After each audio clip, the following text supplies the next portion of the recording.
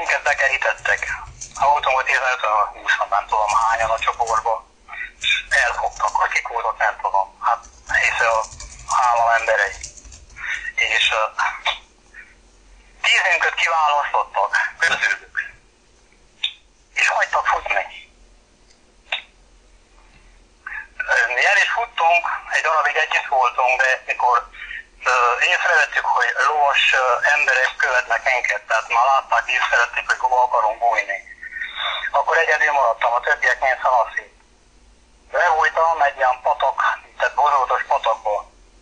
És vártam rá, vonatlan nem vettek észre, de észrevettek. Szerencsém ahóta elég mély volt a patak, becsúsztam a patak fenékre, és ott a fák között eltűntem. Elég hosszat kellett menni, hogy bújkáljak a fák között. Mikor aztán egy helyen kiértem, hát elég volt a hely gyerekkel, és elvegyültem között. Akkor már éreztem, hogy biztonságban vagyok.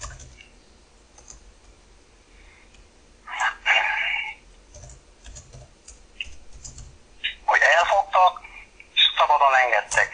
10-ünket. 10 vagy 11, azt tudom hányan voltunk. Névileg szólítottak, szömeggel kiszedtek, és akkor hagytak futni. Akkor újból követni kezdtek. Igen, hagyták, hogy menjünk el, csak amikor bizonyos távolságba értünk, akkor éreztük, hogy már előttünk vannak ők, már mint lovakkal, lóháton.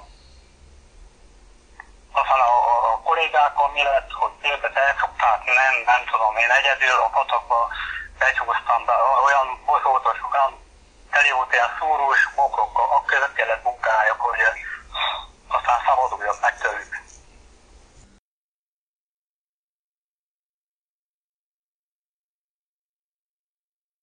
És ez volt az első álom, és még következik 2. És mint ahogy megszokhattuk, ugye első hallásra nonsens álmok, tehát teljesen bizarr és nonsens képek, és nincsen semmi értelme.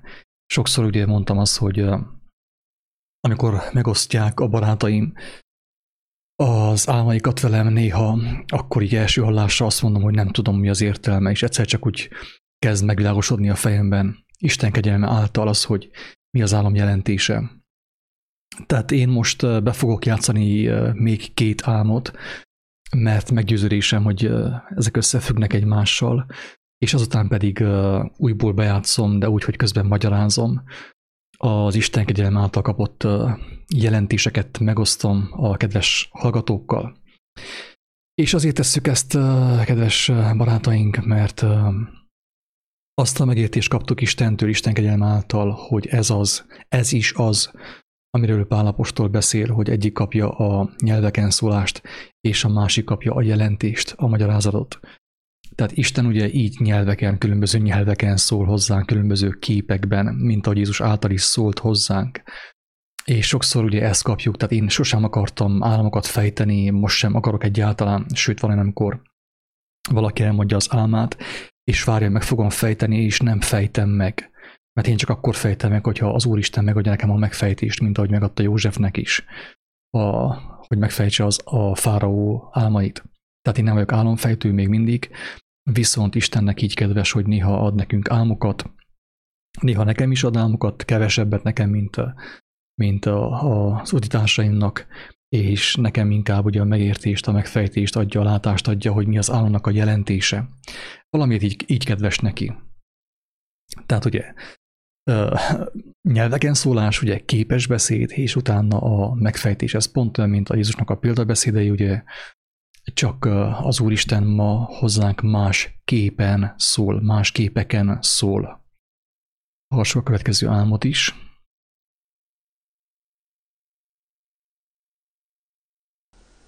Még volt egy álmom, hogy 2 rendőr bejött nálunk. Igen.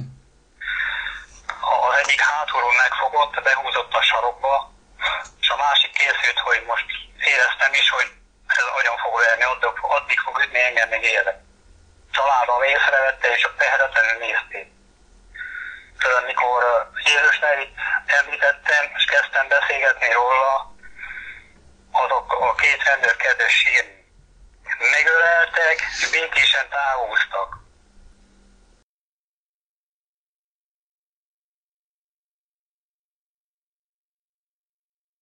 Ez volt a második álom, és következik az utolsó, a harmadik álom, ami nyilván összefügg az első kettővel.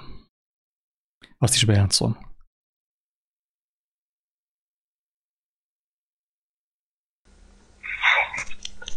Azt álmodtam, hogy egy nagy épület és szállodaszerűség előtt voltam. Kint a teraszról mentem be a csarnokba, tehát az épületbe.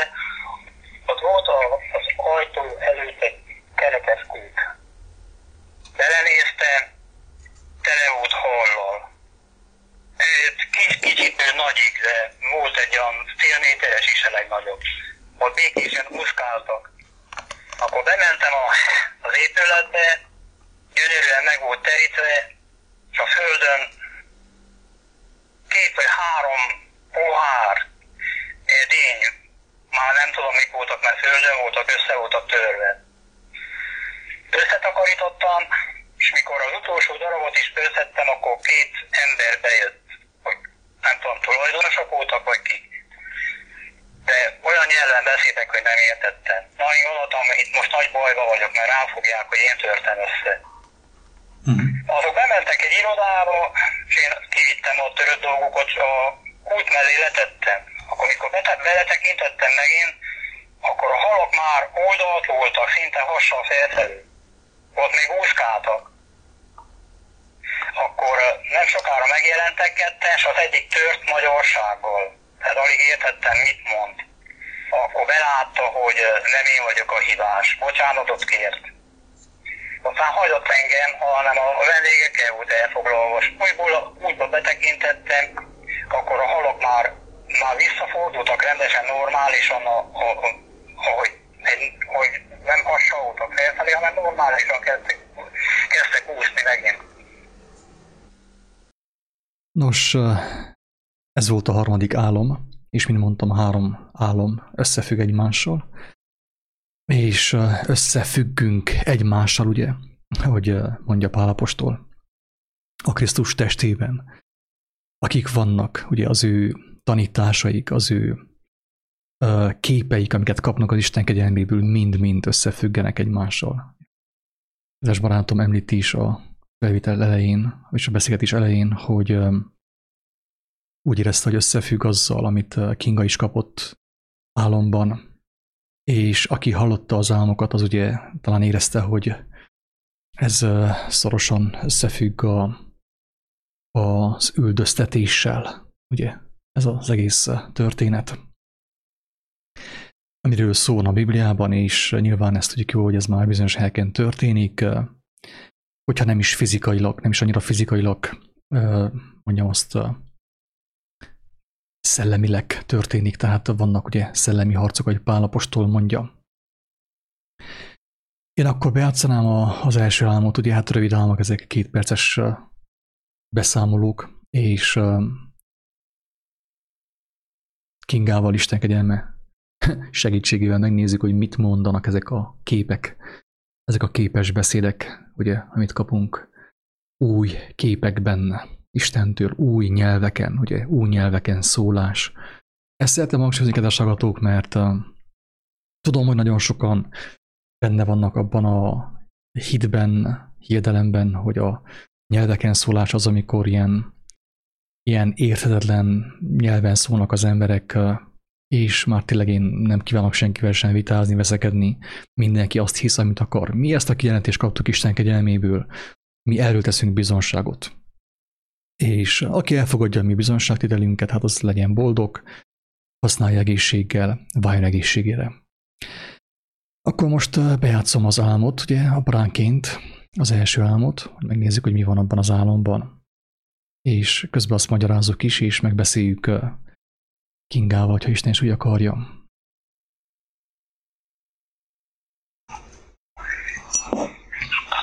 Az éjszaka nekem is volt egy, hát én nem tudom, nem azért szerintem, én nem azért, hogy belélem magam, tudod, ha megengedsz, elmondjam. Mondjad.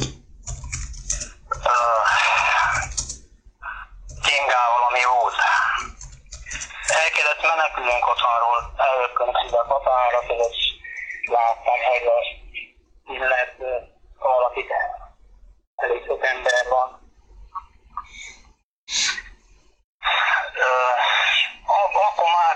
kerítettek. Ha voltunk 15-20, nem tudom hányan a csoportban. Elfogtak, akik voltak, nem tudom. Hát hisz a állam emberei. És 10 kiválasztottak közülük. És hagytak futni. El is futtunk, egy darabig együtt voltunk, de mikor észrevettük, hogy lovas emberek követnek minket, tehát már látták, észrevették, hogy hova akarunk bújni. Akkor egyedül maradtam, a többiek mind szanaszét. Bebújtam egy ilyen patak, tehát bozótos patakba. És vártam rá, vonatan nem vettek észre, de észrevettek. Szerencsém ahóta elég mély volt a patak, becsúsztam a patakfenékkel, és ott a fák között eltűntem. Elég hosszat kellett menni, hogy bújkáljak a fák között, mikor aztán egy helyen kiértem, hát elég volt a hely gyerekkel, és elvegyültem között. Akkor már éreztem, hogy biztonságban vagyok. Tele volt a hely gyermekkel is, elvegyültem közöttük, mondja barátom. Tehát láthatjátok, hogy itt arról van szó, amiről Jézus beszélt. Tehát egyértelműen kijelentette Jézus, és ezt be is teszem a képernyőre, hogy lássátok, hogy igen, ez meg fog történni, ez meg kell történjen. Ebben a videóban, ebben a beszélgetésben arra keressük a választ, hogy miért kell ez megtörténjen, miért fontos ez megtörténjen. Ez nem azért történik, mert olyan gonosz a világ, meg mit tudom én, nem csak azért történik, persze van gonoszság a világban, de ez okkal történik. És akkor most felolvasom a Máté evangéliumából, a 10. részből, a 22. bekezdéstől, hogy lássátok, hogy Jézus mit mond erről, hogy ez miért, hogy ez ugye megjövendőlt, hogy ez fog történni. Ez nem csak most történik, kedves hallgató. Nagy valaki azt gondolja, hogy 2000 éven keresztül nagy pangás volt, sehol semmi, és akkor most hirtelen kezdett minden történni. Nem, ez eddig is történt. Eddig is voltak apokalipszisek, eddig is üldözték az igazság követőit, az igazság Isten gyermekeit, és Isten engedte. Nem azért, mert pszichopata, Isten bocsássa meg, nem, nincsen semmi gond Istennel, hanem meg fogjátok mindjárt látni, hogy Isten miért engedte mindig is az üldöztetést. Most akkor felolvasom Máté evangéliumából a 10. részből a 22. bekezdéstől, hogy mit mond Jézus erről, amit álmodott a kedves barátom. Közben egy kis reklámot, ha nem bánjátok. Lehet, hogy főképp, hogyha úton leszek, elindulok valamerre, és úton leszek, akkor nem lesz nekem alkalmam arra, hogy mindent külön feltegyek a Facebookra és a YouTube-ra, akár még a blogra is. Viszont azt hangsúlyozom, és úgymond behirdetem, hogy a főoldalon kiáltószó.hu van az a lejátszó, és ott meg lesz minden egyes hangfelvétel. Tehát az is, ami nincsen rajta a YouTube-on, nem lesz meg a YouTube-on, az is, ami nem lesz meg a Facebookon. Vagy aki megkeresi a podcastot, a kiáltószó podcastot a Google-ben, vagy a Spotify-on, vagy különböző helyeken tudja hallgatni. Tehát mostantól nem lesz garancia arra, hogy minden felvétel, minden beszélgetés fel fog kerülni a Facebookra és a YouTube-ra, mert egyszerűen nincs fizikai idő, egyszerűen már túlságosan leterhelő a sok technika. Tehát lehet, hogy nem lesz minden bejegyzés megosztva a blogon sem, viszont azon a lejátszó listán ott lesz minden, lehet hallgatni egymás után, kikapcsolt képernyővel is. A kiáltószó.hu-n, hát én meg is tudom mutatni nektek, hogy miről beszélek, hogy lássátok. Ezt már többször mutattam, ugye van egyrészt ugye a rádió bekapcsolása, lehet rádiózni, az randomszerűen lejátsza a felvételeket, és azon kívül a legújabb felvételek mindig felül vannak, és lehet így lefelé görgetni, és hallgatni a legújabb felvételeket. Valamint a Spotify, meg a Google podcaston lehet hallgatni, és meg lehet osztogatni ezeket a hangfelvételeket. Le is lehet tölteni az összes felvételt, ugye itt van letöltés gomb, aki arra kattint, tudja tölteni az aktuális felvételt, úgyhogy bőségesen van lehetőség. Na akkor térjünk át arra, hogy mit mond Jézus Krisztus, ami tanítónk, megváltónk, mesterünk. Nagyon sok megnevezése van neki, Isten báránya, Istennek az igéje, az ő szava, az ő kijelentése. Azt mondja nekünk Máté evangéliumának a 10. fejezetétől, 10. fejezetében, a 22. résztől, hogy és gyűlöletesek lesztek mindenki előtt az én nevemért. Az én nevemért. Itt szeretném hangsúlyozni, hogy az én nevemért, ennek is van egy nagyon fontos jelentése. Az én nevemért nem az a jelentés ennek, hogy Jézus Krisztus nevéért, magáért a névét, mert ez a név önmagában se nem rossz, se nem szoros. Spanyolország és Dél-Amerika tele van Jézusokkal, Jezusokkal. Tehát az a név önmagában nem botrány. Amikor ő azt mondja Jézus, hogy az én nevemért, akkor ő azt mondja, hogy az én beszédemért, az én tanításomért, ami bennetek van, a ti ereitekben van, a ti gondolkodásotokban, a ti szívetekben van, azért fognak titeket gyűlölni az emberek, mert azt ugye megmondjátok, kijelentitek ugye Szentlélek által, és az bizonságot tesz arról, hogy az emberek tévegésben vannak, és ezért gyűlölni fognak azok, akik ragaszkodnak a sötétséghez, ugye. Itt erről beszél Jézus. Mikor pedig abban a városban üldöznek titeket, szaladjatok a másikba, mert bizony mondom néktek, be sem járjátok Európa városait, Erdély városait, Magyarország városait, míg az embernek fia eljövend. Ugye muszáj áttenni az egészet Magyarországra, Budapestre, a mi életünkre, hogy megértsük a lényeget. Mert különben nincs értelme az evangéliumnak, hogyha nem értjük mi a lényeget. Tehát azt mondja, hogy lesznek küldöztetések is, lesz olyan is, hogy elfutunk, de nem azért, mert félünk, kedves hallgatók, lesz olyan, hogy mit tudom, hogy elmegyünk egyik városból a másikba. Miért? Nem a félelem miatt, hanem azért, mert Isten azt mondja, hogy menjünk akkor tovább. Itt már kész betelt, itt már senki nem kíváncsi. Egy házszámmal tovább állunk. Ezért mondtam azt, hogy a Facebookról is le fogunk szállni, YouTube-ról is le fogunk szállni, hogyha Isten azt jelzést adja nekünk, hogy nincs már értelme beszélni, mert akik meghallhatták, azok már meghallották, akkor le fogunk szállni, kijövünk a Facebook városból és YouTube városból, vagy akár elmegyünk a saját városunkból, mert az emberek már nem kíváncsiak, és oda fogunk menni, ahol kíváncsiak arra. Tehát nem félelem miatt futunk, mert hisz nem arról van szó, hogy akkor Isten nem tud gondoskodni az ő gyermekeiről. Nagyon sok bizonyságot kaptunk, és az állam is bizonyság arról, hogy semmit nem tehetnek velünk az ég adta világon, hogyha Isten nem engedi. Hogyha ő megengedi, akkor nyilván akkor az más tészta, akkor adja hozzá az erőt is, a hatalmat, a dicsőséget, a tűrést és mindent, ahogy megadta Richard Wurmannnak, az apostoloknak, Jézusnak és mindenkinek, tehát nem kell félni semmitől az ég adta világon.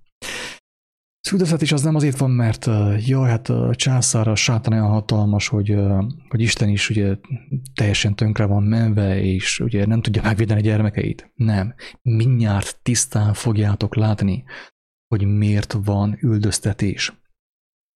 Ezen a ponton viszont felhívom a figyelmet arra, hogy miért beszél, miért mondja azt a barátom ugye ebben az álomban, hogy ő is elfutott, és gyermekek között biztonságban érezte magát, azok nem csecsemők, nem óvodások voltak, hanem azok az Isten gyermekei voltak. Ahol Istennek a lelke van, ugye, teljes biztonságban. Ottan megpihent, ugye, utána meg ment tovább ott a dzsungelben, a pusztában, ugye, a pusztaságban, a városokban, és hirdette tovább Istennek a szavát, az ő beszédét, hogy minél több ember megmeneküljön azáltal. És akkor hallgassuk tovább, vagy mit csináljunk, hallgassuk, vagy még kicsit magyarázzak, vagy magyarázzunk. Kinga, ha neked is, hogyha jön valami, akkor nyugodtan szóljál közbe, bármikor. Oké, rendben. Szerintem mondjad, nem jött, hogy mi. Jó van. Tehát ugye a másik egy jövendőlés Jézus Krisztustól a Lukács evangéliumának a 21. fejezetében van, és az még tisztább és még erőteljesebb jövendőlés. És ez most is történik, korábban is volt ilyen, tehát én nekem teljes meggyőződésem, hogy a jelenések könyve az nem csak 2021-re a covidizmus időszakára érvényes, hanem második világháborúra, és korábban már több apokalipszis volt, az teljesen más táltészta, hogy olyan, mint amilyen most van, ami most eljövendő, ilyen még nem volt a Földön, teljesen biztos. Jézus otta. Azt mondja Jézus Krisztus, hogy és mindenfelé nagy földindulások lesznek. Mutogattuk ugye már korábban, hogy a világban nagyon sok helyen történnek durva, brutális földindulások, amiket az emberek nem láttak. Az infrastruktúra, amivel ugye a lenti struktúra, amivel kampányoltak a politikusok, a polgármesterek és a világ urai, az kezd tönkre menni. Tehát vulkánok meg mindent, városokat ugye taszít el a vulkán különböző helyeken, meg földrepedések, földcsúszamlások, autók, meg minden.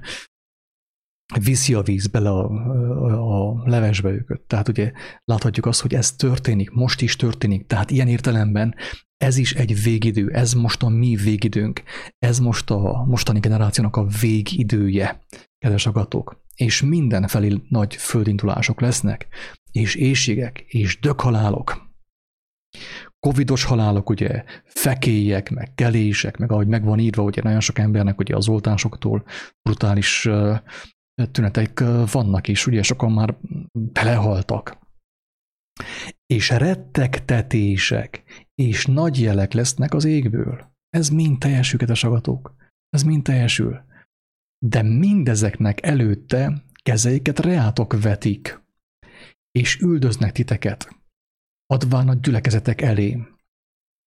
Éppen azt beszélgettük a kedves barátommal, hogy van egy kedves pap ismerősük, aki szintén ugye erre a sorsra jutott, mert az Úristen őt is megszólította, nevén szólította, és meglátta, hogy mekkora hazugságban van. És kiment a vallásból. De persze, hogy a rendszer a vallásnak ez nem tetszett egyáltalán.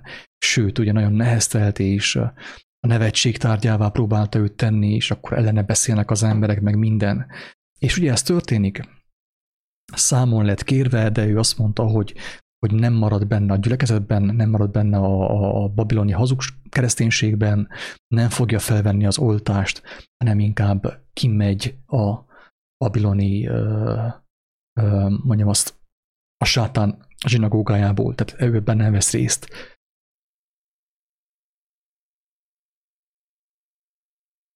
És igen, hát vele is ugye valamilyen szinten történik. Persze, tudjuk jó, hogy az Úristen nem engedi, hogy erőnk fölött meg legyünk próbálva, tudásunk fölött, amit tőle kaptunk, bölcsességünk fölött meg legyünk hitünk fölött meg legyünk próbálva. Tehát nem kell betolni, kedves hallgatók, nem kell betolni, mert senki sem lesz megpróbálva az ereje fölött. És tömlöcökbe és királyok és helytartók elé visznek az én nevemért.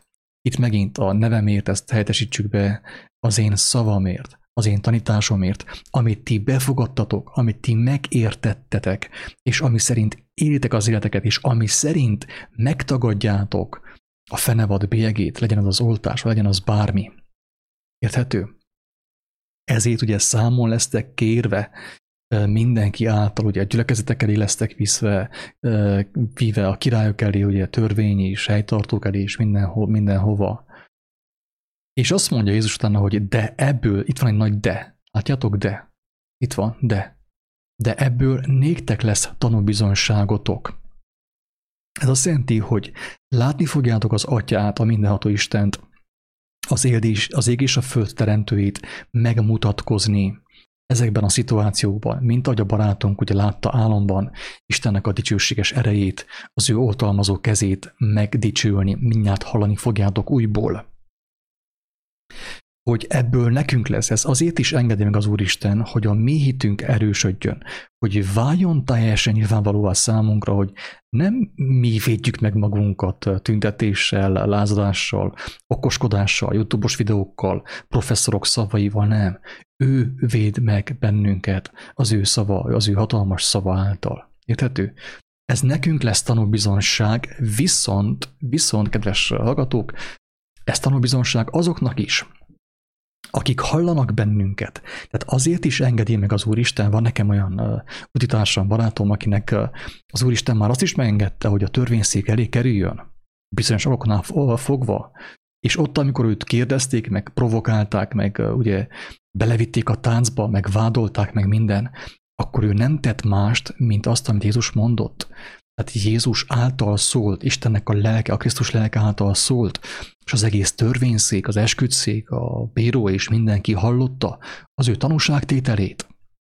Mert Istennek úgy volt kedves, hogy mindenki hallja, úgy a királyok, mint a bírók, mint az esküdtszék, mint a politikusok, mint a rendőrök, ugye? Ezt én sem elmondtam, ugye, hogy jártam a rendőre. Még egyszer el fogom mondani, jó, figyeljetek.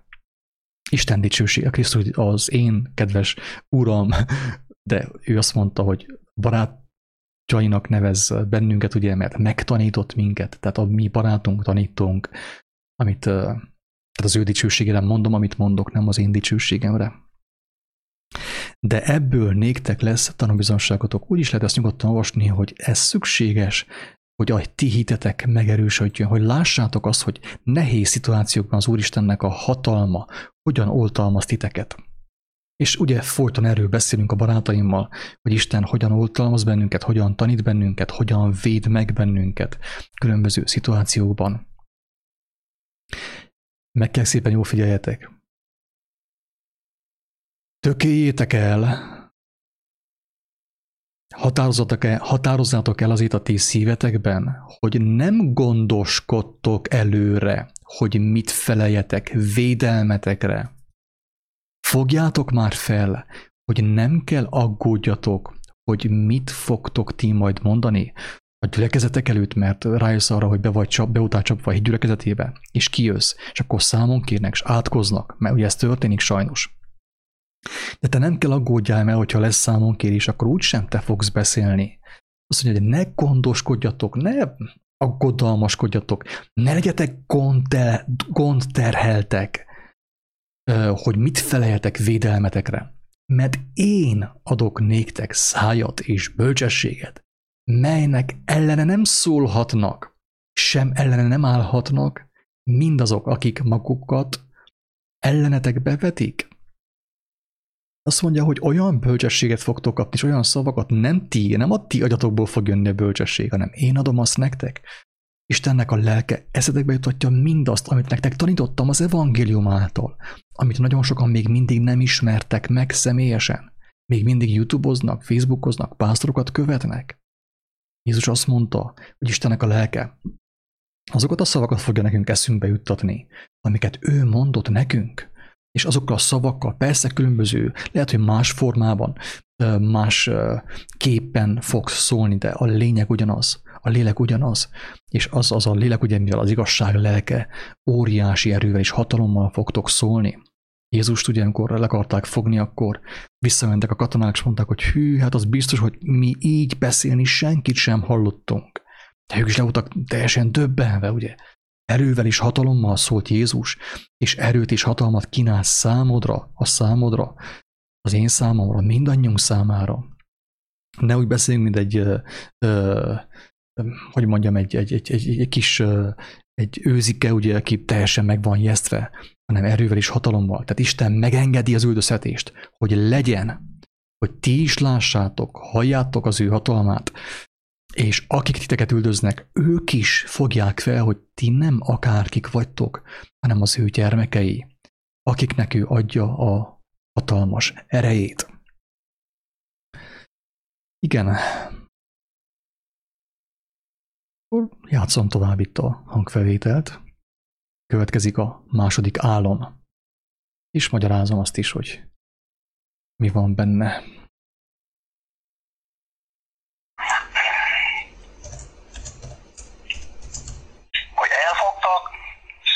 Engedtek 10 vagy 11, azt tudom hányan voltunk.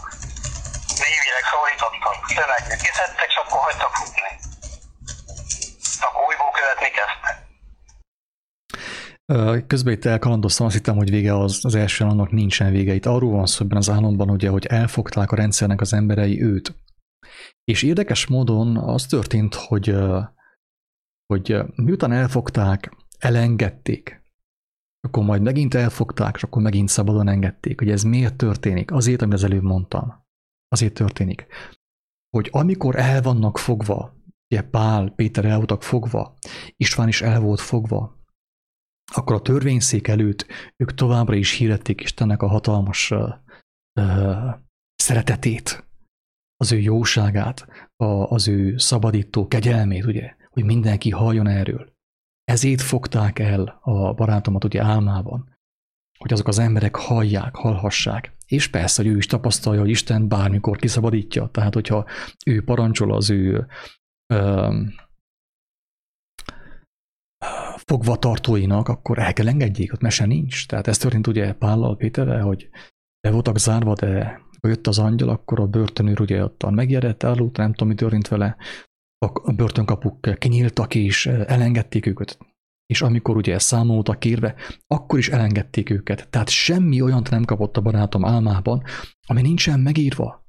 És nincs új nap alatt, kedves hallgatók. A nap fölött igen, de nap alatt nincs. A nap alatt ugyanaz, ami volt 2000 évvel ezelőtt is, úgyhogy nem kell csodálkozni azon, hogy olyan dolgokat ad az Úristen ma is, amiket eddig is adott, ugye? Amiket eddig is adott az ő gyermekeinek. Na, hát akkor megy tovább, ugye újból elengedték, megyünk tovább mi is, hallgatjuk tovább. Igen, hagyták, hogy menjünk el, csak amikor bizonyos távolságba értünk, akkor éreztük, hogy már előttünk vannak ők, már mi lovakkal, lóháton. Aztán a kollégákkal mi lett, hogy őket elfogták, nem tudom, én egyedül a patakba becsúsztam, be olyan bozótos, olyan teli volt ilyen szúrós bokrokkal, a között kellett munkáljak, hogy aztán szabaduljak meg tőlük. Na, aki ismeri a magvető pirázatát, az tudja, hogy mit jelentenek ezek a szúrós bokrok, ugye, hogy amikor a mag, az Istennek a szava beesett ugye a bogáncskórók közé, meg a szúrós bokrok közé, ugye azok a világnak a csábítása, ugye a pénz csábítása, a jólét csábítása, és ezeken visz keresztül minket az Úristen, ugye? Tehát minket is csábít a világ valamilyen értelemben, valamilyen szinten, meg vagyunk próbálva valamilyen mértékben kiálltuk a próbát, de továbbra is vannak bogácskórók, amelyek ugye meg tudják folytani az embernek a hitét. Tehát hangsúlyozom, hogy a kedves barátom nem álmodott semmi mást, mint amit Jézus már korábban elmondott. Ugyanaz, tehát az történik ugye az ő életében, hogy az Úristennek a lelke emlékezteti őt mindarra, amiket Jézus tanított, hogy erre lehet számítani. Lesznek ilyen üldöztetések, számonkérések, kigunyolnak, jaj, te is ilyen hívő lettél, megtértél, te is megbolondultál, milyen bajod van. Tehát ugye a gúnytárgyával leszel téve, számonkérés, meg balhik, meg minden. Ezek a bogácskórok, ugye? Ez a kinn a pusztaságban. És az, hogy lovakkal üldözték őket, ugye ezt vissza kell menni picit az Ószövetségbe, hogy megértsük, hogy ugye sokáig az Úristen nem igazán engedte a zsidóknak, a hébereknek, hogy legyen lovuk, meg ilyen különböző ilyen hadiszerszámaik. Miért? Azért, hogy ne a lovakban bízzanak, a lónak az erejében bízzanak, és ne az acélban bízzanak, hanem ő benne bízzanak. Ugye itt mi történik? Az történik, hogy őt üldözik, a barátomat, ugye álmában, lovakkal üldözik. Mi az, hogy lovakkal? Hát ugye a technika eszközeivel akár, vagy akár a tekintélyekkel, ők fel vannak ugye fegyverkezve, különböző tudományokkal, meg hatalommal. Tehát ugye ez a lónak a jelképe, ugye az Ószövetségben. A földi hatalmat jelképezi valamilyen mértékben, hogy földi eszközökkel, földi hatalommal, földi erővel próbálnak győzni. Tehát akik ellenünk jönnek, kedves hallgatók, fontos megértsük azt, hogy ők a földi eszközökkel jönnek ellenünk. Földi eszközökkel, földi szerszámokkal, fegyverekkel, ugye a ló erejével. Viszont mi mivel fogunk arra válaszolni? Hogyan fogunk arra válaszolni? Úgy, ahogy Jézus mondta, a kétélű éles karddal, ami nem egy fizikai kard, acélkard, tehát egy ilyen fizikális valami eszköz, hanem Istennek a szava, az ő kijelentése.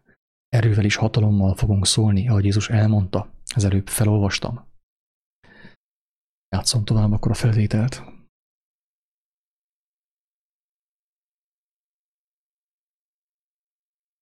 Még volt egy álmom, hogy két rendőr bejött nálunk. Igen. Az egyik hátulról megfogott, behúzott a sarokba, és a másik készült, hogy most éreztem is, hogy ez agyon fog verni, addig fog ütni, engem még élek. Családom észrevette, és csak tehetetlenül nézték. Tudod, mikor Jézus nevét említettem, és kezdtem beszélgetni róla, azok a két rendőr kezdett sírni. Megöleltek, és békésen távoztak. Ennyi az álom, néhány másodperc, tehát hogy megértsük a lényeget, hogyan tanít az Úristen ma is bennünket. Adja a képeket, Egyiknek adja a képeket, egyiknek adja a nyelveken szólást. Hangsúlyozom megint, nyelveken szólás. Nyelveken szólás azt jelenti, ahogy Jézus cselekedte azt, nem azt jelenti, ahogy cselekszik azt a kereszténységben, hanem úgy, ahogy Jézus szólt nyelveken. Mindig más-más nyelven szólt. Más-más példázatokban, más-más hasonlatokkal, metaforákkal mindenki megértse a lényeget. Ugyanígy azt mondta, hogy mi új nyelveken fogunk szólni. Tehát mi lehet, hogy nem mindig a magvető példázatát fogjuk mondani az embertársainknak, mert nagyon sokan nem is fogják azt érteni. Egy mai fiatal gyerkőc nem tudja mi az, hogy magvetős, magvetés, meg talentum, ez nem érti. Mi új nyelven szólunk hozzá. Ugyanazt az igazságot szóljuk, amit Jézus szólt, de új nyelven szólunk. Lehet, hogy például az autószerelőkhöz, például a barátomnak, Levikének, egy autószerelővel beszélgetett, neki új nyelven jött az evangélium egy autószerelő példázattal. Egy ilyen autós probléma, mit tudom én, motor problémának a példáját hozta fel, hogy szemléltesse vele az igazságot, Jézusnak a tanítását, az evangéliumot. Érthető? Új nyelveken szólás.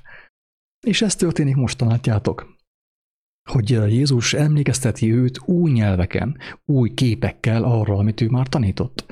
Tehát mi történt? Az történt, hogy bementek hozzájuk, ugye az ő családi házába, 2 rendőr bement hozzuk, és meg akarták verni, és már sarokba volt, hát nem szorokba, hanem sarokba volt szorítva a barátom, és ugye meg is volt jedve, hogy akkor most ki fogják taposni az ő belét, ugye? Ezek a rendszer emberei. Igen ám, de tehát ugye a rendszer megtámadott, lovakkal jöttek, ugye, mind az első álomban, lovakkal, tehát hatalommal jöttek, lenti, földi hatalommal jöttek, földi fegyverekkel jöttek, földi erővel, nyers erővel jöttek, és ugye ő védtelen volt, neki nem volt semmi, talán még bicskája sincsen a barátomnak. És ő azt hitte, hogy meg fogják őt ölni, meg fogják őt semmisíteni. De mi történt? Az történt, hogy a lélek előhozta benne Istennek a szavát, bizonságot tett Jézusnak a hatalmáról, az ő jóságról, a szeretetéről. És a rendőrökkel mi történt? Az történt, hogy fellágyult az ő szívük, és elkezdtek sírni, és megölelték őt. Tehát a 2 élő éles kard, ami a barátomnál volt, legyőzte a rendszer embereit, de úgy győzte le, hogy még őket is megmentette, mint ahogy Richard Wurmannak a bizonsága a börtönben nagyon sok börtönőrt, nagyon sok kommunistát megmentett. Tehát Jézus azt mondta, ez fog történni, így fogtok ti harcolni. A ti bizonságtevésetekkel fogtok harcolni. Nem azzal, hogy felhalmoztok nem tudom én mennyi kaját, és fegyvereket, és golyószórót, meg minden nehéz idők, nem.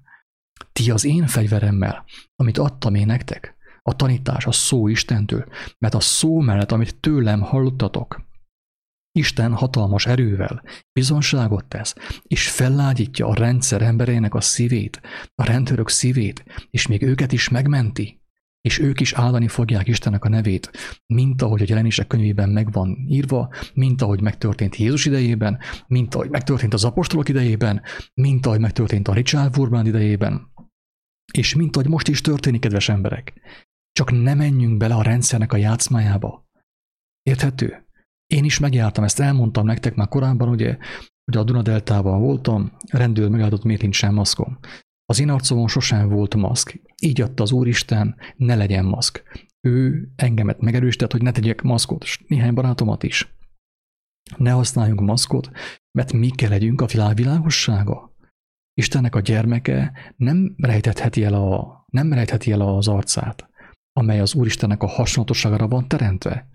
Hogy legyek én a világ világossága elrejtett arccal? Mint egy bűnöző, mint egy egy betörő. Tehát maszk nélkül voltam, ráadásul egy késő is volt, és a rendőr számon kért, ugye, hogy mi a helyzet. És kérte tőlem az iratokat, kérdezte, miért nincsen maszk, és akkor mondtam, hogy nincsen nekem maszkom egyáltalán. Akkor iratokat kért tőlem, és akkor mondtam, hogy nincs nálam semmilyen irat. Akkor menjünk a rendőrségre, mondom, semmi gond, menjünk a rendőrségre. És közben kedvesen mondtam neki, hogy az én nevem Bodó Attila, kezet nyújtottam neki, de megérett a rendőr, tehát láttam, hogy fél tényleg ettől a vírustól.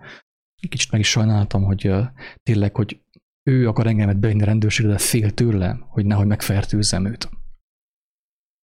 és kérdezte, hogy miért nincsen rajta a maszk, és elmondtam neki, én bizonságot, tehát én nem az sem saját agyamból beszéltem, nem a törvényekre hivatkoztam, nem a YouTube-os videókra hivatkoztam, hanem engedtem, hogy Istennek a lelke beszéljen általam, és szóltam neki, a rendőrnek, ugye, Isten dicsőségéről, hogy Isten minket hogyan teremtett, hogy az ő szavában, az ő jelenlétében nincsen semmilyen vírus, nincsen semmilyen betegség. És amit adott, a lélek nekem ott adott, azt én ezt neki mondtam. Tehát bizonságot tettem a rendőrnek Isten országáról. És végül meg azt mondta, hogy jó van, akkor nem büntet meg engemet, hanem ad egy figyelmeztetés, de legközelebb, hogyha megfog, vagy elkap, akkor hát megfogni nem mert volna megfogni, mert félt tőlem, ugye nehogy vírussal megfertőzem. De hogyha legközelebb találkozunk, akkor majd megbüntet. És mondtam, hogy most büntessél meg, most menjünk be a rendőrségre, mert holnap sem lesz rajta maszk, mert Isten engemet meggyógyított, Isten engemet megváltott. Valahányszor én beteg voltam, én nem kórházba mentem, nem mentem vakcináért, hogy beoltassam magamat, hanem Istenhez fohászkodtam, böjtöltem, és Isten engemet meggyógyított. Én nem lehetek hozzá hűtlen, sem a rendőr kedvéért, sem a parlament kedvéért, senki kedvéért. Mert ő az én gyógyítóm, ő az én szabadítom, ő az én vigasztalom, pártfogom, bátorítom. És végül a rendőr tehát feladta, egyszerűen elment, mert érezte a hatalmat. Nem miattam, kedves hallgatók, mert én is egy egyszerű gyarló ember vagyok, akit Isten megmentett, de érezte Istennek a hatalmát, mert én az ő szavával kívántam magamat megvédeni, és nem a rendszernek az eszközeivel, nem agresszióval, nem harcoltam a rendőrrel. Ő érezte, hogy én nem haragszom rá, hogy nem vetem őt meg, hogy szeretem őt. És egyszerűen végül meg ott, tehát elment haza a rendőr, vagy nem tudom, hova ment. Darabig még mentem utána, és beszéltem neki Isten országáról. Na ezért engedi meg az Úristen az üldöztetést, hogy a rendszernek az emberei, a rendszernek a megköltözöttjei is halljanak Istennek az országáról, az ő szaváról, hogy azáltal megszabadulhassanak, hogyha befogadják azt, hogyha örömmel fogadják azt. Érthető, drága emberek, hogy miért engedi meg Isten az üldöztetést? Ezért. Mert ő a rendőröket is meg akarja menteni. Az oltottakat is, akik ugye belementek ebbe a játszmába, de megbánták, őket is meg akarja menteni, és meg is fog menteni mindenkit, úgy oltottat, mint oltatlant, aki segítségül hívja Jézus Krisztus nevét. Amiről az előbb mondtam, hogy nem csupán a név, hanem az ő szava, az igaz szó, ami lemos rólunk a hazugságot, ami minket börtönben tart. Na, ez volt a második álom. Tehát látjátok, hogy legyőzte a két rendőrt. Isten megmutatta, hogy ez fog történni. Megengedi Isten, hogy üldözzenek, de mi ottan tehát meg fogjuk vívni a csatát, de az ő általa kínált fegyverrel. Akkor hallgassuk tovább a felvételt.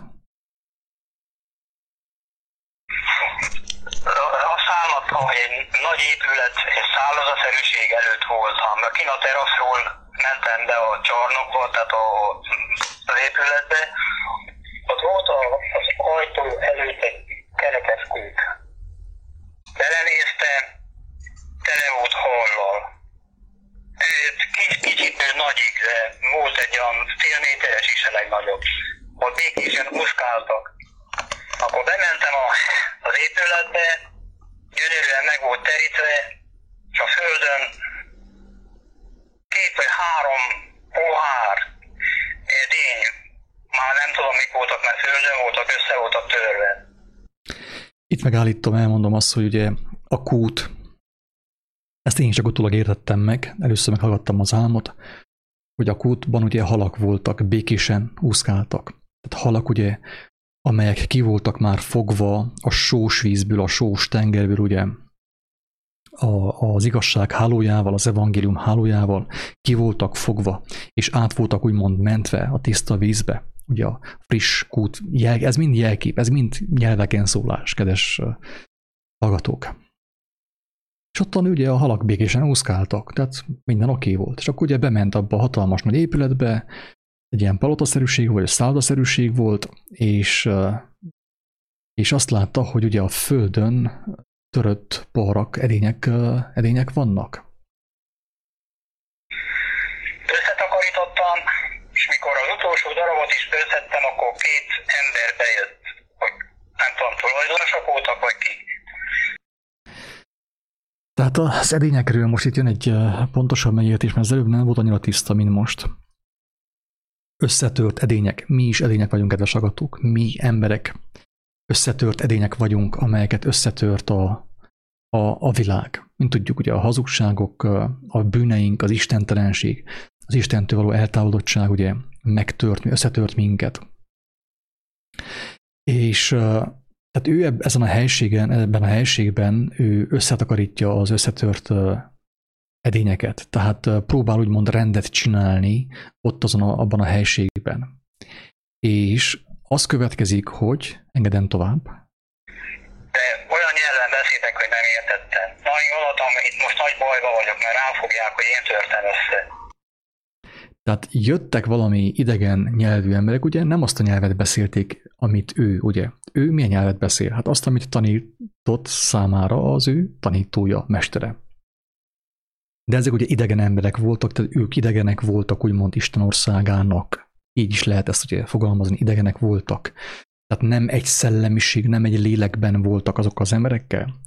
Azok az emberek ugye őt számon kérték, hogy de várjál csak, hát mi történt, mit csináltál? Összetörted az edényeket? Hogy ekkora kárt okoztál, ugye? És ő meg is szeppent, mert ő tudta, hogy akkor őt rá fogják fogni, hogy ő volt a hibás. Holott ő csak próbálta összetakarítani a széttört edényeket, ugye próbálta összeszedni azokat. Menjünk tovább. Azok bementek egy irodába, és én kivittem a törött dolgokat, a kút mellé letettem. Akkor mikor beletekintettem megint, akkor a halak már oldalt voltak, szinte hassal felfelé. Ott még úszkáltak. Akkor nem sokára megjelentek ketten, és az egyik tört magyarsággal. Tehát alig értettem, mit mond. Itt ugye a halak még úszkáltak. Pillanat. És visszaviszem, mert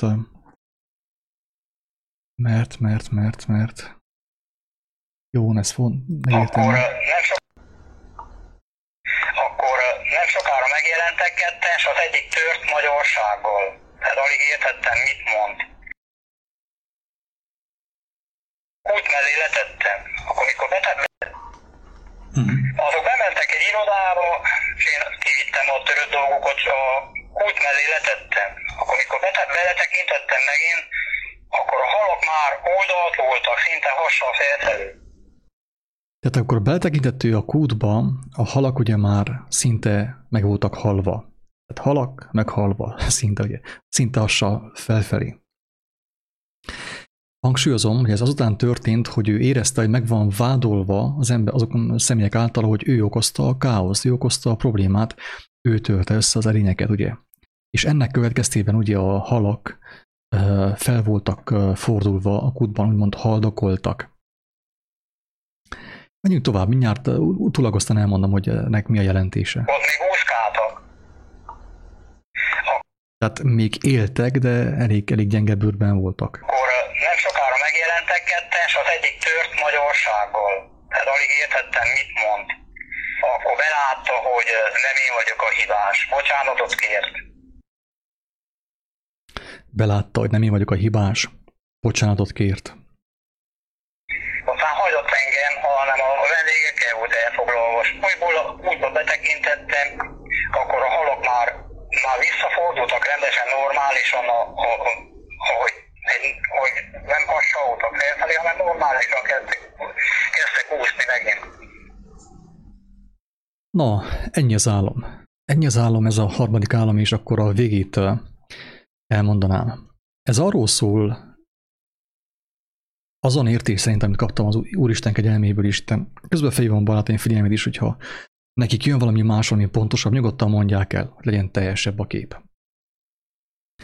Azt az értést kaptam Isten kegyelme által, hogy ez történik ugye már most.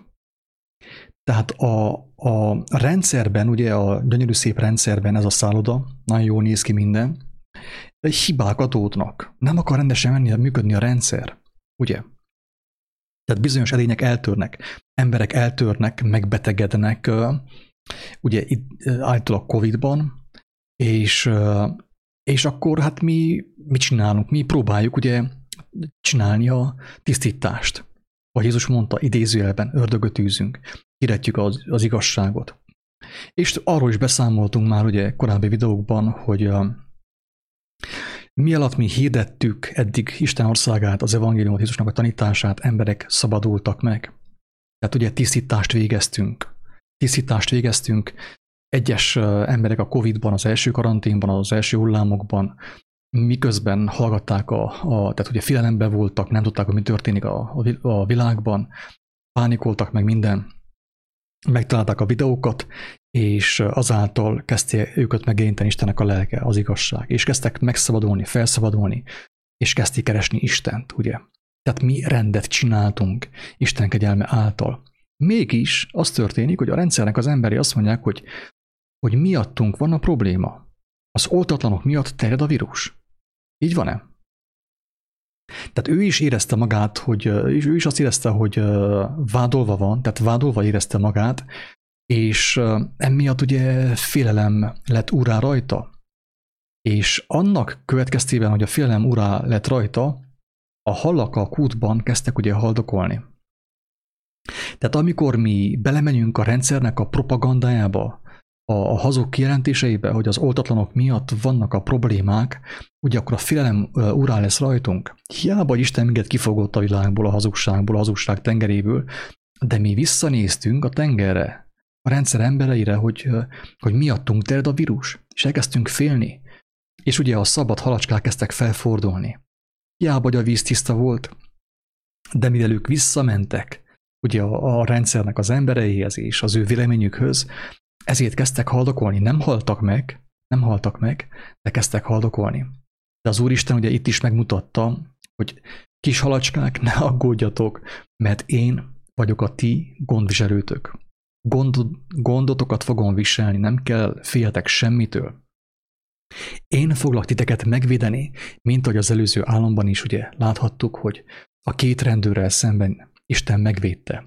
Azáltal, hogy ő kezdte kijelenteni az igazságot, lélek által, nem agyból, hogy akkor vajon most Máté 22-28 nem lélek által kezdte kijelenteni az igazságot. Rendőrök elkezdtek sírni, és megölelték őt. Csak hogy ebben az álomban az történt, hogy ő megszeppent, megijedt, hogy vajon most akkor a rendszer rám fogja azt, hogy miattam terjed a Covid, miattam van balhé a faluban, miattam van balhé a világban. És ugye a média ezt sugározza felénk és mindenki felé, hogy az oltatlanok miatt van a probléma. Azok miatt, akik Istenre hivatkozva, Krisztusra hivatkozva nem oltatnak, és nem vesznek részt a rendszernek az alattomos játszmáiban, ugye? De sajnos sokan, akik ugye itt vagyunk ezen az oldalon, sokan néha visszanézünk a rendszerre, és elhisszük azt, hogy hoppá, bajban vagyunk, mert minket vádolnak, és hirtelen elfelejtjük még azt is, hogy ki fog minket megvédeni. Hogy Jézus azt mondta, hogy velünk marad a világ végéig, az idő végezetéig. Miért féltek, halacskák? Miért féltek? Nem tudjátok, nem emlékeztek már, hogy Isten mekkora erővel szabadított ki titeket, és mekkora bölcsességgel és szeretettel szabadított ki titeket a világból? A sós tengerből, ahol ugye haldogoltatok? Miért kezdtek újból félni? Miért féltek már megint? Mit féltetek? Hát nem megegyeztünk abban, hogy ti az enyémek vagytok? Hogy az életetek az én kezemben van? Én vagyok a ti oltalmazótok? Nem megegyeztünk abban, hogy a hajatok szála sem görbülhet meg az én tudtom nélkül? És hogyha én megengedem, akkor ne féljetek, hát akkor adom hozzá az erőt és mindent. Mint Istvánnak és Jézusnak is, és mindenkinek. Hogy István nem úgy haldokolt, hogy sírt, nyafogott, meg tüsszögött, meg minden, és menekült, hanem ragyogott, tündökölt az arca, mert Isten dicsőségét körül ölelte teljes mértékben. Isten megengedte, hogy megöljék Istvánt. De Istvánnak tündökölt az arca. Hány tündöklő arcú haldoklót láttál mostanig? Ez a kérdés. Egyáltalán láttál-e olyant, hogy valaki teljes békességgel, mosolygó, tündöklő arccal megy ki a világból? Nem igazán láttunk ilyet, de Isten ezt kínálja számunkra. Ugye, hogyha már megszülettünk erre a földre, akkor mindannyian adósok vagyunk egy egy fizikai halállal is, ugye, hogy a testünket elveszítjük. De nem mindegy, hogy hogyan, kedves hallgatók. Félelemben, maszkkal az arcunkon és a szívünkön, és hazug információkkal a fejünkben, rettegéssel, vagy pedig teljesen bátran, bizalomban, énekelve megyünk át a túloldalra. Ez is opció, Isten ezt kínálja számunkra. Csak hogyha mi elfelejtjük azt, hogy minket kiszabadított ki, kimentett meg, akkor belemegyünk a rendszernek a játszmájába. És az is a rendszernek a játszmája, hogy az oltatlanokat vádolja, hogy miattuk terjed a vírus. És az oltatlanok, akik nincsenek megtelve az igazság szavával, az evangélium szavával, félni fognak. Érthető? Hogy miért fontos megtelni az igaz szóval? Nem a YouTube-ról, nem a Facebookról, hanem személyesen Jézus Krisztustól.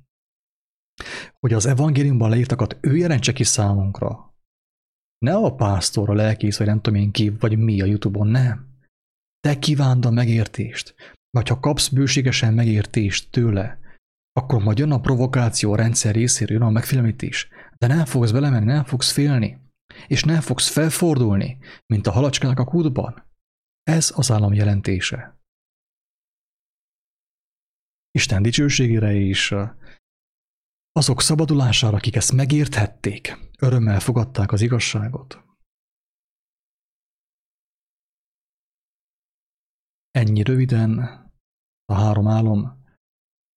Nyilván Kinga is kapott ilyen álmokat, ehhez hasonló álmokat, amelynek ez az üzenete, de ugye arról már korábban beszéltünk, de hogyha Kingának, vagy akár neked is, Kornélia, ha jön valami ez erről, akkor szívesen meghallgatom, és szívesen beteszem a felvételbe. De ha nem jön semmi, akkor semmi probléma nincsen, semmi gond. Én nem tudom, hogy újat tudnék-e mondani, vagy esetleg kiegészíteni, de ahogy elmondhatta ez a kedves ismerősöd az álmába, tehát hogy az álmáról, hogy az a megérzése volt, hogy összefüggésben van az én álmommal, hát mindvégig nekem is ez az érzés jött a szívembe, hogy nem csak, hogy összefüggésben van, hanem valamelyest két szempontból az érthetőség kedvéért megmutatta Isten. Én úgy látom, tehát a jelenlegi helyzetet az ő szempontjából, és úgy látom, hogy megmutatta az ismerősöd álmában azt a lehetőséget, hogy az ő erejével, az ő hatalmával hogyan történik az üldöztetés, és mi annak az értelme.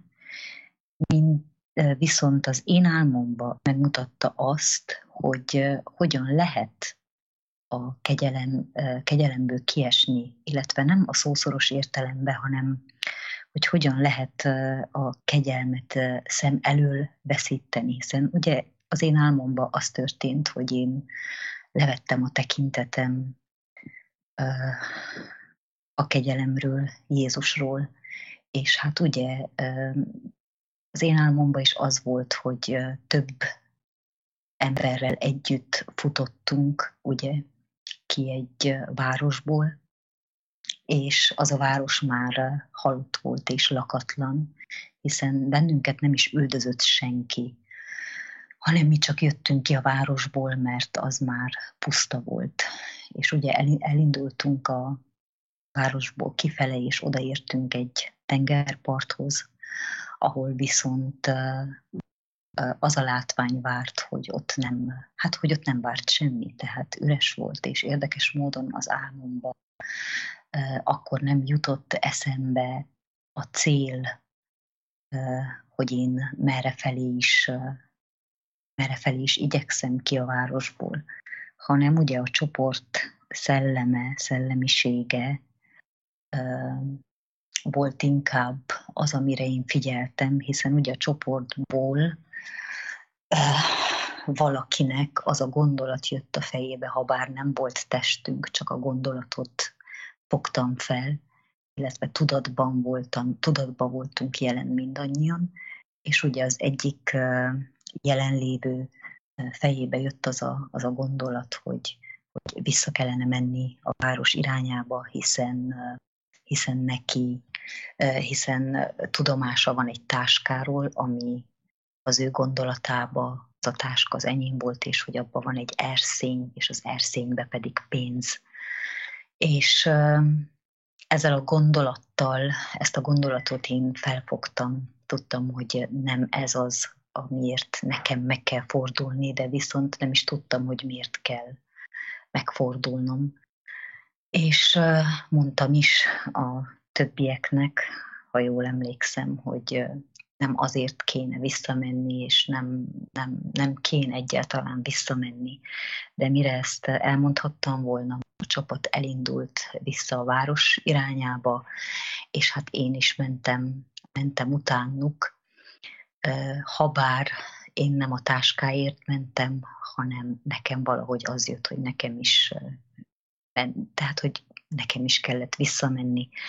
De már az a gondolat ugye bejött az én tudatomba, és az már nem engedte, hogy nekem eszembe jusson a cél, hogy nekem miért is kell megtérni, visszatérni, visszafele menni. És amikor megfordultunk a csapat, ugye, ez volt a következő jelenet, akkor már az az előző lakatlan város, az már házak, tehát egy faluvá, hatalmas faluvá alakult. Ez a kép jelent meg előttem, és rengeteg kis ház volt szorosan egymás mellé építve, és ugyanúgy, ahogy az ismerősöd is mondta, ezen házak köré szorosan kertek voltak építve, és szúrós, szöges kertek, vagy pedig ilyen élesre hegyezett fakerítés, és embereket nem láttam, emberi lényeket, viszont minden kerten belül a házat körbejárta egy-egy farkaskutya, illetve ilyen ragadozó, haragos kutya. És ugye ez a kép jelent meg előttem, és a többiek már előttem futottak, én voltam az utolsó, és azon kaptam magam, hogy jóval a kert fölött futunk mindannyian. Én magam így érzékeltem, és hogy hát a szöges drótok sem az éles kertek nem érintik a talpamat. És amint lenéztem a talpamra, elkerülhetetlen volt, hogy ne nézzek rá, hogy mi van a kertbe, és láttam, hogy milyen hatalmas távolság van a kutya, tehát a rohangáló kutyák közt és közöttem, és itt estem hibába, estem tévedésbe, mert ugye ránéztem a tengerre, ahol mondaná Jézus, tehát én itt ránéztem a kutyákra, és elálmélkodtam, hogy nem tudnak elérni, és hiába olyan veszélyesek, ordítozóak, és körbejárják a házakat. Egyrészt nem tudnak elérni hozzám, és tök fölöslegesen őrjöngenek. De ez is már bement az én tudatomba, eltelt az én szívem ennek a látványával, és így az álom után egy nappal, hiszen az álmot, amikor megkaptam, akkor én se értettem. Akkor sem, amikor megcsináltuk Attilával a felvételt, abban mondtam is, hogy nekem nem jött semmi ennek a jelentéséről, hiszen én még mindig az álom hatása alatt voltam, és Istennek is úgy volt kedves, hogy először Attila által jelentse ki annak a lényegesebb, fontosabb üzenetét, de úgy néz ki, hogy még mindig volt, és mindig van ennek az álomnak további üzenete, és hát folytatása is, ahogy megmutatta a te ismerősöd kapcsán. És ugye nem tudom, hogy befejezzem-e az álomnak a többi folytatását is, hiszen ugye ennek az álomnak is 3, illetve 4 része van, és most a másodiknál tartunk. Tehát itt buktam el másodikszor, hiszen letekintettem az ordítozó kutyákra, és észrevételeztem, hogy nincsenek emberek. Később erre az Isten még azt a jelentést adta nekem, hogy ez jelentette azt a fázist, amikor már az emberek, hogy mondjam, felvették a fenevad bélyegét, ami abban nyilvánul meg, hogy a jellemükbe, tehát hogy minden ház az embernek a földi kincse, a vagyona volt, a teste, ami azért volt körbezárva szöges dróttal, mert ők nem kértek Istentől oltalmat, hanem elfogadták a rendszer oltását, védelmét az oltás által, és így magukra maradtak Isten oltalma nélkül, és így az elkövetkezendő időkben nekik kellett a nagy nyomorúság idején védekezniük, és megvédeniük azt, amiről azt gondolták, hogy mégis azáltal, hogy felvették az oltást, azt megvédhették.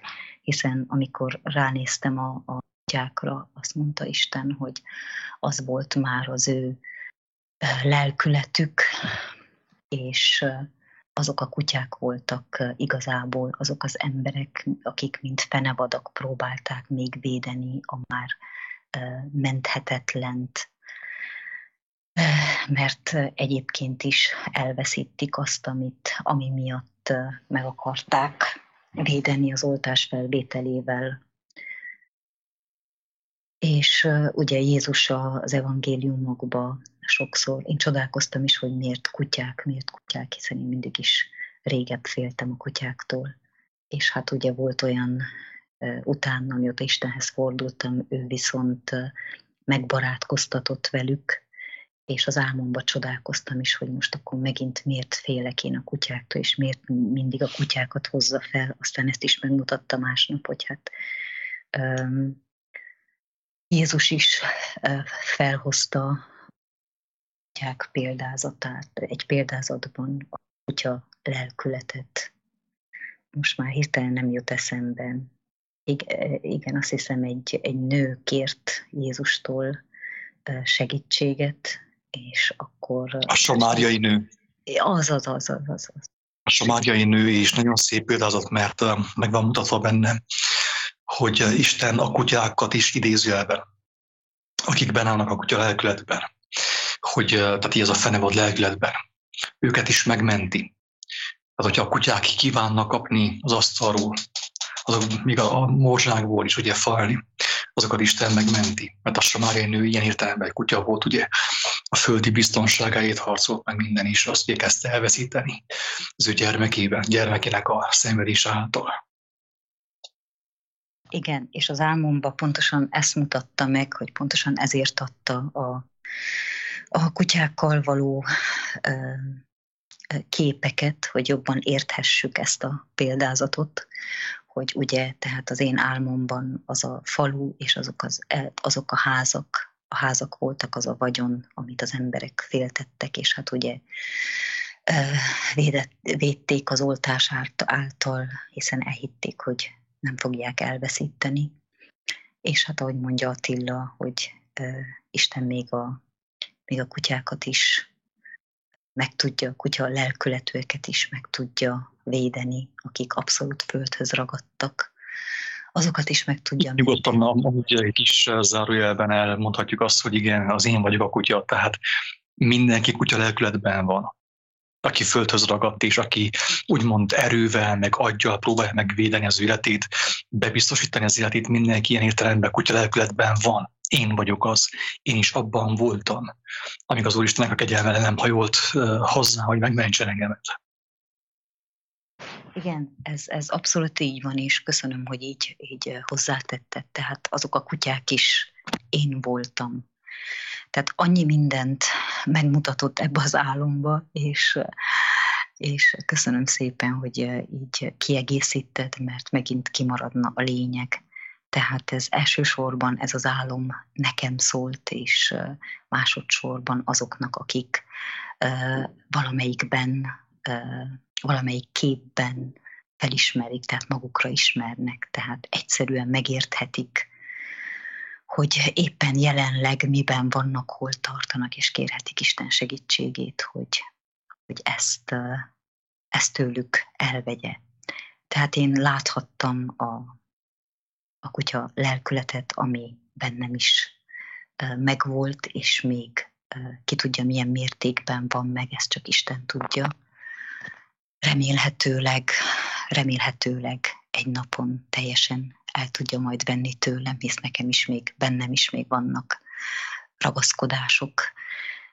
És ugye azt is megmutatta, hogy én viszont ugye úgy buktam el ezen az úton, hogy ugye letekintettem rájuk, és hát valamilyen szinten vissza is szippantott az a lelkület a szemeimen keresztül, hiszen nekem nem kellett volna lenéznem és elcsodálkoznom azon, hogy én a levegőbe járok, hiszen Istennek ígérete ez volt, hogy átvezet mindenen, és hogy a keskeny út nem egyszerű, de nem nekem kell azt megcsinálni, hanem ő vezet végig, és nekem csak rá kell figyelni. És hát én úgy jártam, mint Péter, hogy nem rá figyeltem, amíg a szöges drótokon lépkedtem, futhattam, hanem elkezdtem azon csodálkozni, hogy először is, hogy nem érzem a fájdalmat, másodszor meg azon, hogy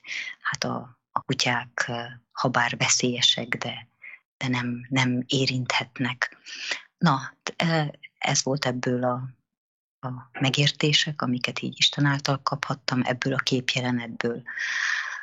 Tehát ezzel a két félrenézéssel már kezdtem eltelni futásom közbe, megtelni félelemmel, kezdett visszaszippantani magába a világnak a szellemisége és a lelkülete, amiből ugye az Úristen kihozott, és a következő képjelenetbe, amikor láthattam,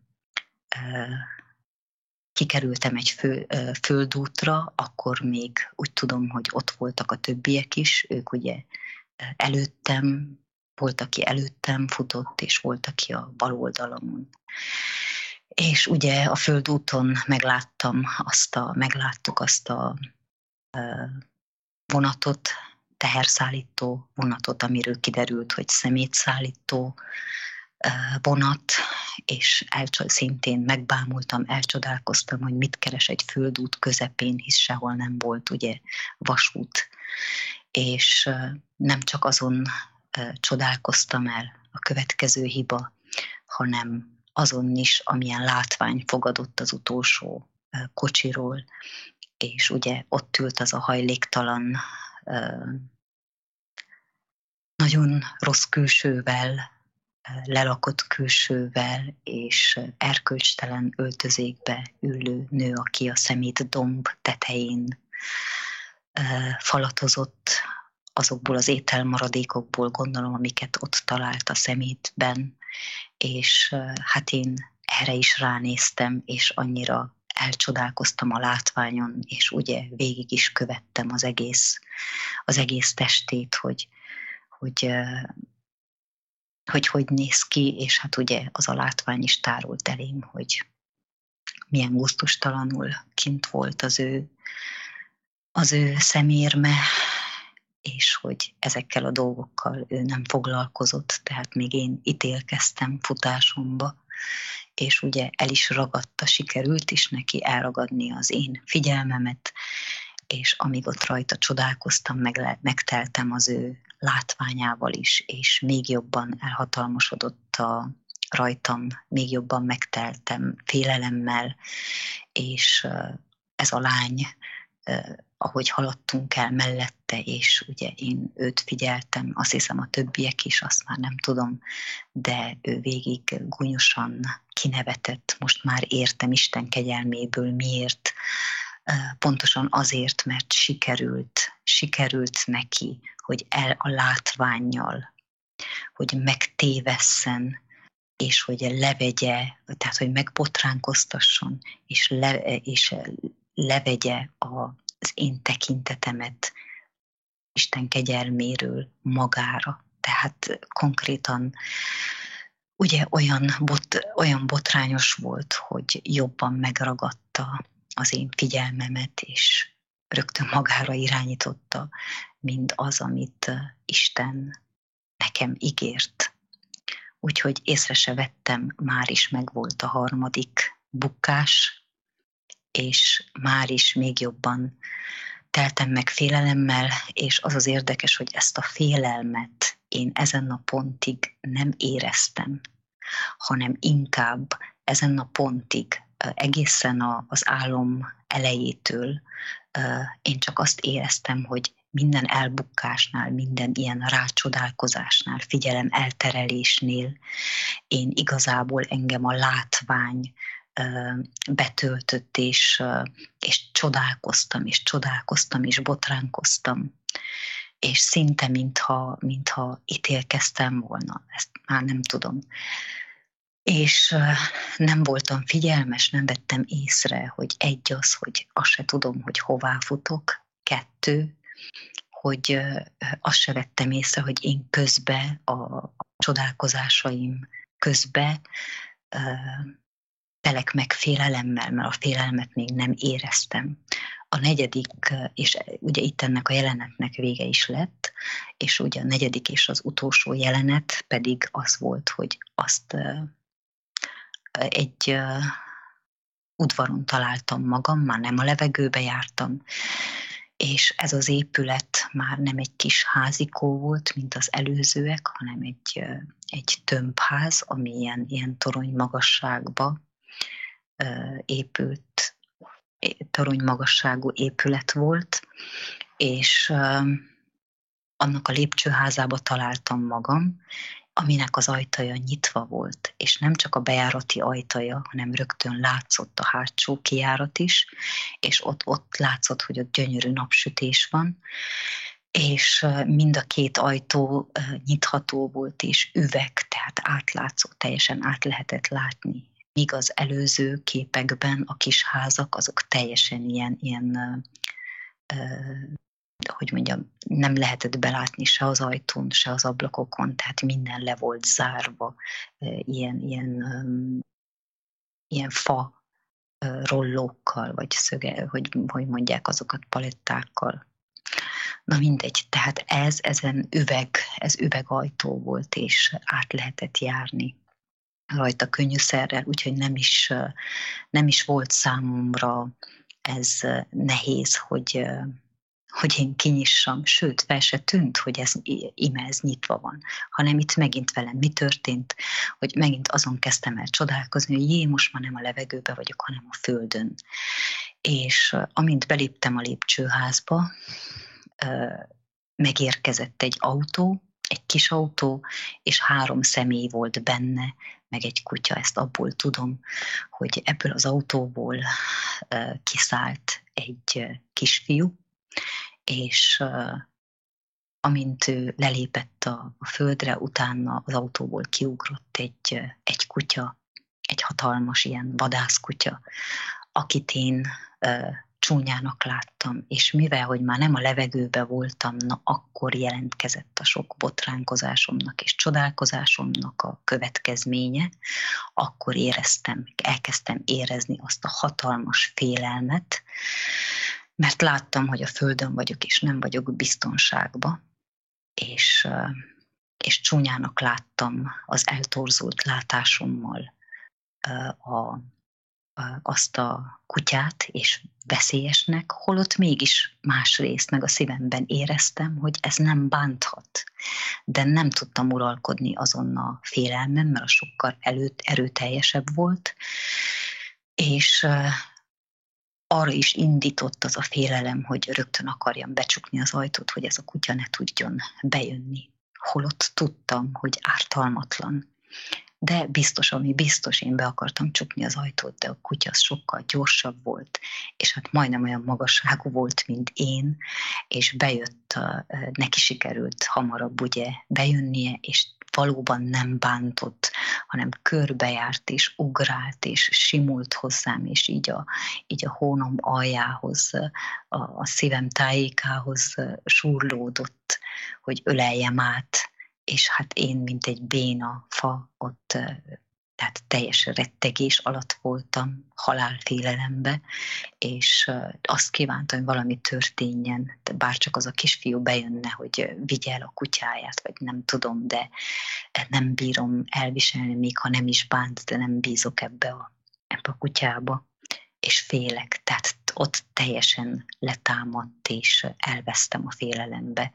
Úgy, hogy ugyanakkor láthattam, hogy nincs amitől, hiszen ártalmatlan a kutya, és ott van a gazdája is, hát azért 3 emberrel érkezett, és most már tudhatom, hogy hát csak az a kisfiú volt a gazdája, és ami még érdekesség, és Isten megmutatta, hogy hát emlékszel az első 2, illetve az első 3 álomképbe nem voltak emberek, tehát nem láttad, senkinek nem volt teste. Ugye utána ki is jelentette, hogy a lelkületet és a szellemiséget mutatta meg azok emberét, akik még megmenekülésre várnak, vagy akik már kimenekültek, és amilyen én is voltam, és amilyen ugye lehetek képekbe, úgy mutatta meg. Viszont most, ahova én érkeztem, ez a 4. álomkép, ez már a cél lett volna, maga a megnyugvás, a mennyország, ahol a gyermek, ahol a kutya nem bánt, nem ártalmas, csak játszani akar. És mivel, hogy én elbuktam egész végig, tehát mind a 3 álomképbe, mert levettem a figyelmem a kegyelemről, így megteltem félelemmel, és hiába értem oda a mennyek országába, már nem tudtam bemenni, mert nem ismertem fel azt, illetve bent voltam, de nem ismertem fel azt. Nem ismertem fel a kisfiúban a gyermeket, nem ismertem fel a kutyában is hogy mondjam, az ártatlan állatot, aki már szelíd, és aki már nem bánt, aki már az ember barátja, úgy, ahogy voltak először az Édenbe.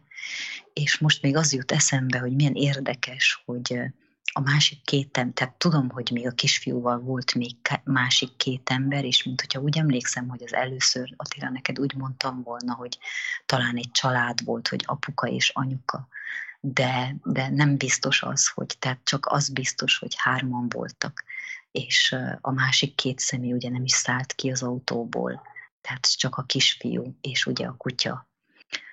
Úgyhogy hát nem tudom, a másik 2 ki lehetett, illetve lehetett akár az Atya és Jézus, vagy lehettek akár más angyalok, nem tudom, nem is számít, de ez olyan csodálatos volt így, hogy most Isten kegyelméből érthetem,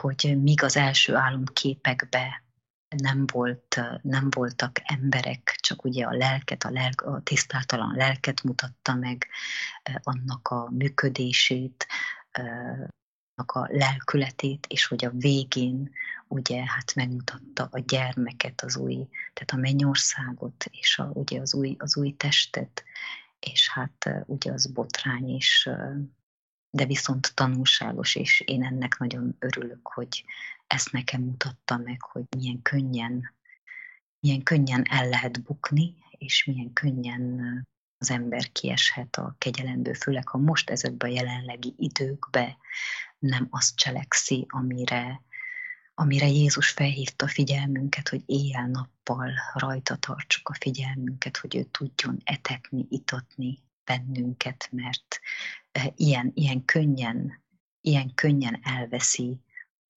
a világ a figyelmünket, és már is azt se tudjuk, hogy merre tartunk, honnan indultunk, és még ha odaérünk is, ahogyan én jártam fel, se ismerhetjük azt, mert elveszítettük a látást. Néhány dolog, ami jött még az álmod kapcsán, Kinga. Először is ugye az a nő, akinek kilátszott ugye a szemétdombon, van egy Pink Floyd szám, hogy Shine on your crazy diamonds, hogy ragyog a te őrült gyémántjaidon. Tehát örülj a te őrült gyémántjaidnak, ugye, hogy tehát ugye ez a mi értéknek hitt kincseink, ugye. ezek a mulandó kincsek, ami tulajdonképpen a felső perspektívából nézve Isten szemszögéből azok szemetek, mert minden mulandó, minden rothadó. És ez a nő ugye örült az ő kincseinek a szemét domb tetején, és kilátott ugye a nemi szerve, ami, tehát ahogy írja a Jelenések könyvében, hogy vegyél tőlem fehér ruhát, hogy ne látszódjék ki a te mezítelenségednek a rúdsága, így mondja Jézus. Itten nem kifejezetten fizikai mezítelenségről van szó, hanem azt jelenti ugye, hogy ha valaki mezítelen Jézus szemszögéből, tehát vagy Jézusnak a szó használata szerint, vagy az ő tanítása szerint, az azt jelenti, hogy nincsen rajta Istennek a szava, az igazság. Tehát Isten nélkül élünk, akkor vagyunk mezítelenek. Persze ez összefügg a testi mezítelenséggel is. Miért? Azért, mert aki Isten nélkül van, aki nem ismeri Istennek a lelkét, az abban nyilvánul meg legfőképp ugye, hogy nagyon testi ember, földhöz ragadt ember, ugye? Tehát kilátszik az ő mezítelenségének a rúdsága. Akkor vagyunk mezítelenek, hogyha nem ismerjük Istent. És akkor vagyunk testiek, túlzottan testiek, ha nem ismerjük Istent. Akkor vagyunk túlzottan földiek, hogyha nem ismerjük Istent. Én úgy gondolom, Kinga, egyébként, hogy ez az álomkép egyébként abba is betekintést enged, az a falu, hogy mi fog történni a Covid után, ez a post-covidizmus. Tehát miután tényleg sokan meghalnak a Covidnak köszönhetően, akár a vakcinának köszönhetően, akik megmaradnak, azok ilyen emberek lesznek, félelemben élő emberek lesznek, akik még jobban elszigetelődnek egymástól, azáltal még inkább, ők is ugye még intenzívebben haldokolnak, mert el vannak távolodva egymástól, ugye 5 méter távolság, farkaskutya, félelem, meg minden, ugye televízió, és ezáltal Istennek a szeretete nem tud áramlani közöttük, nem tudja etetni őket, nem tudja táplálni őket. Azok az emberek is, akik úgymond megússzák a járványt, megússzák a vakcina általi betegséget és a halált, azok is ugye nem úszták meg, erről beszélgettünk mostanig, hogy nem úszták meg azt a halált, amit okoz a félelem, a tudatlanság, az istentelenség, a mezítelenség, úgymond. Tehát egy ilyen betekintést nyertél abba, hogy milyen lesz a világ a Covid után, de már most ilyen a világ. Már most valamilyen mértékben tudjuk jó, hogy ilyen a világ. Tehát felé tartunk, ez egyre terebélyesebb lesz, egyre intenzívebbé fog válni, egyre nyilvánvalóbbá fog válni, egyre jobban fognak félni az emberek, egyre jobban bekerítik magukat az emberek, szöges drót, hegyes fa, farkaskutya, meg mindennel ugye védik magukat, mert nincsenek megvédve az igazság által, nincsen lelki békességük.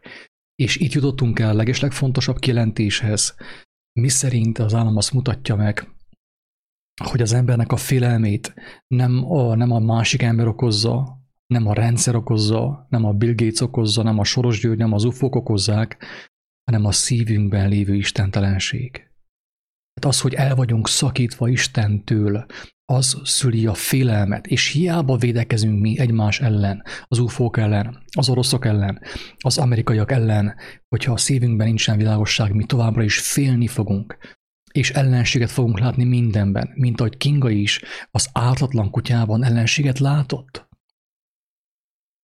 És erről már több tanítást kaptunk. Elmondtam azt a medvés álmot, amikor én is ugye az erdőn mentem keresztül, és úgy jártam, mint piroska, vagy mit tudom én, csipke rózsika, vagy akármelyik, ugye mentem az erdőben, és nekem minden a barátom volt, a medve, meg minden. Semmitől nem féltem, mert Isten gyermeke voltam. Teljes békesség volt a szívemben, világosság volt a szívemben, és nem kellett féljek. De miután bűnbe estem, elfordítottam a tekintetemet Istenről, ugye, és abban az álomban én egy lányt megrontottam, ugye. Tehát bűnbe estem, utána ugyanazon az erdőn mentem én visszafelé, és már minden az ellenségem lett. A medvék támadtak, a farkasok támadtak, minden támadt, és kellett meneküljek. De minek volt köszönhető? A bűnnek köszönhető. Hogy bűnt követtem el, az élet ellen mentem, visszaéltem Istennek a bizalmával, az ő kegyelmével, és rettegtem és féltem. És akkor már menekültem a medvék elől és minden elől. Ott korábban azok sem bántottak, mert Kingát is ugye Isten megszabadított a kutyáktól való félelemtől, és most ebben az álomban visszajött ez a félelem. Miért? Azért, mert ő is elfordult, úgymond a tekintetét az álomban legalábbis elfordította Istenről. És ugye én menekültem abban az álomban, és végül hol kaptam menedéket? A rendszerben. Jöttek a vasterepjárók, ugye a vas, mit tudom én, emberek, ugye nem a vas emberek, hanem a vasterepjárók, a gépek, és felkapaszkodtam egy ilyen terepjáróra. Tehát belekapaszkodtam a rendszerbe. Tehát miért rendszerfüggő az ember? Azért, mert nem Isten függő. Azért, mert nincsen Istenben. Azért, mert az ő szívében nincsen világosság.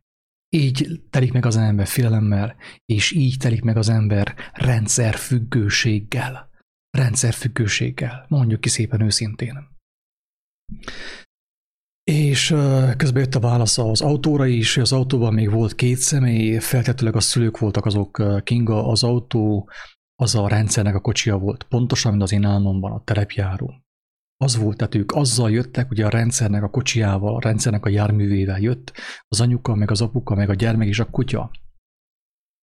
De kik tudtak kiszállni a rendszer kocsiából? Hát a 2 ártatlan. A gyermek és a kutya. Igen. Mekkora, igen, tényleg. mekkora, Igen. milyen hatalmas kijelentések. Ó, tényleg.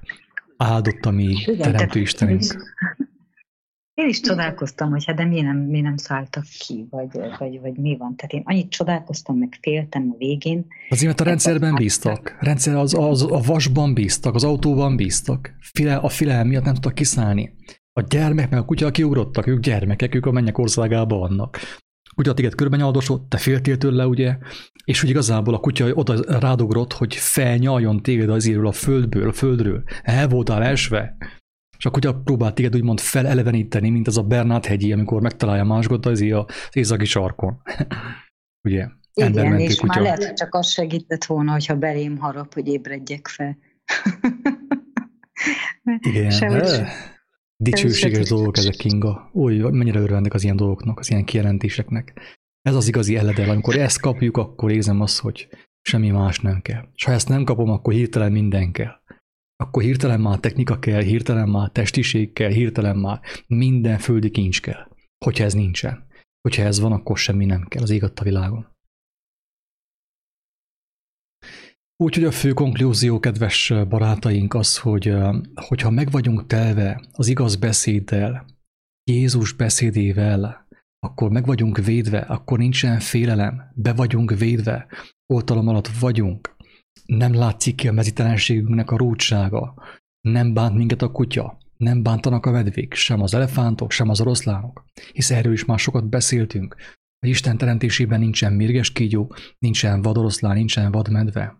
Az ő országában nem, hogy Covid nincsen, hanem ez a vadság, ugye a fenevad hiány, nincsen fenevad az ő országában.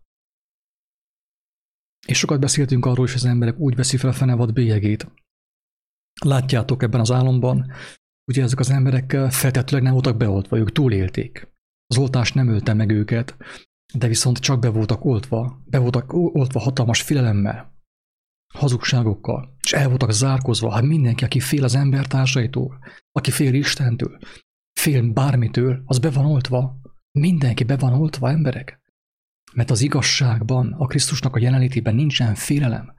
Hogyha benne van félelem, akkor én is be vagyok oltva, rajtam van a fenevad bélyege.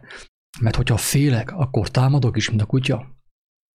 Akkor támadok is, és akkor meg is bántom az embertársamat.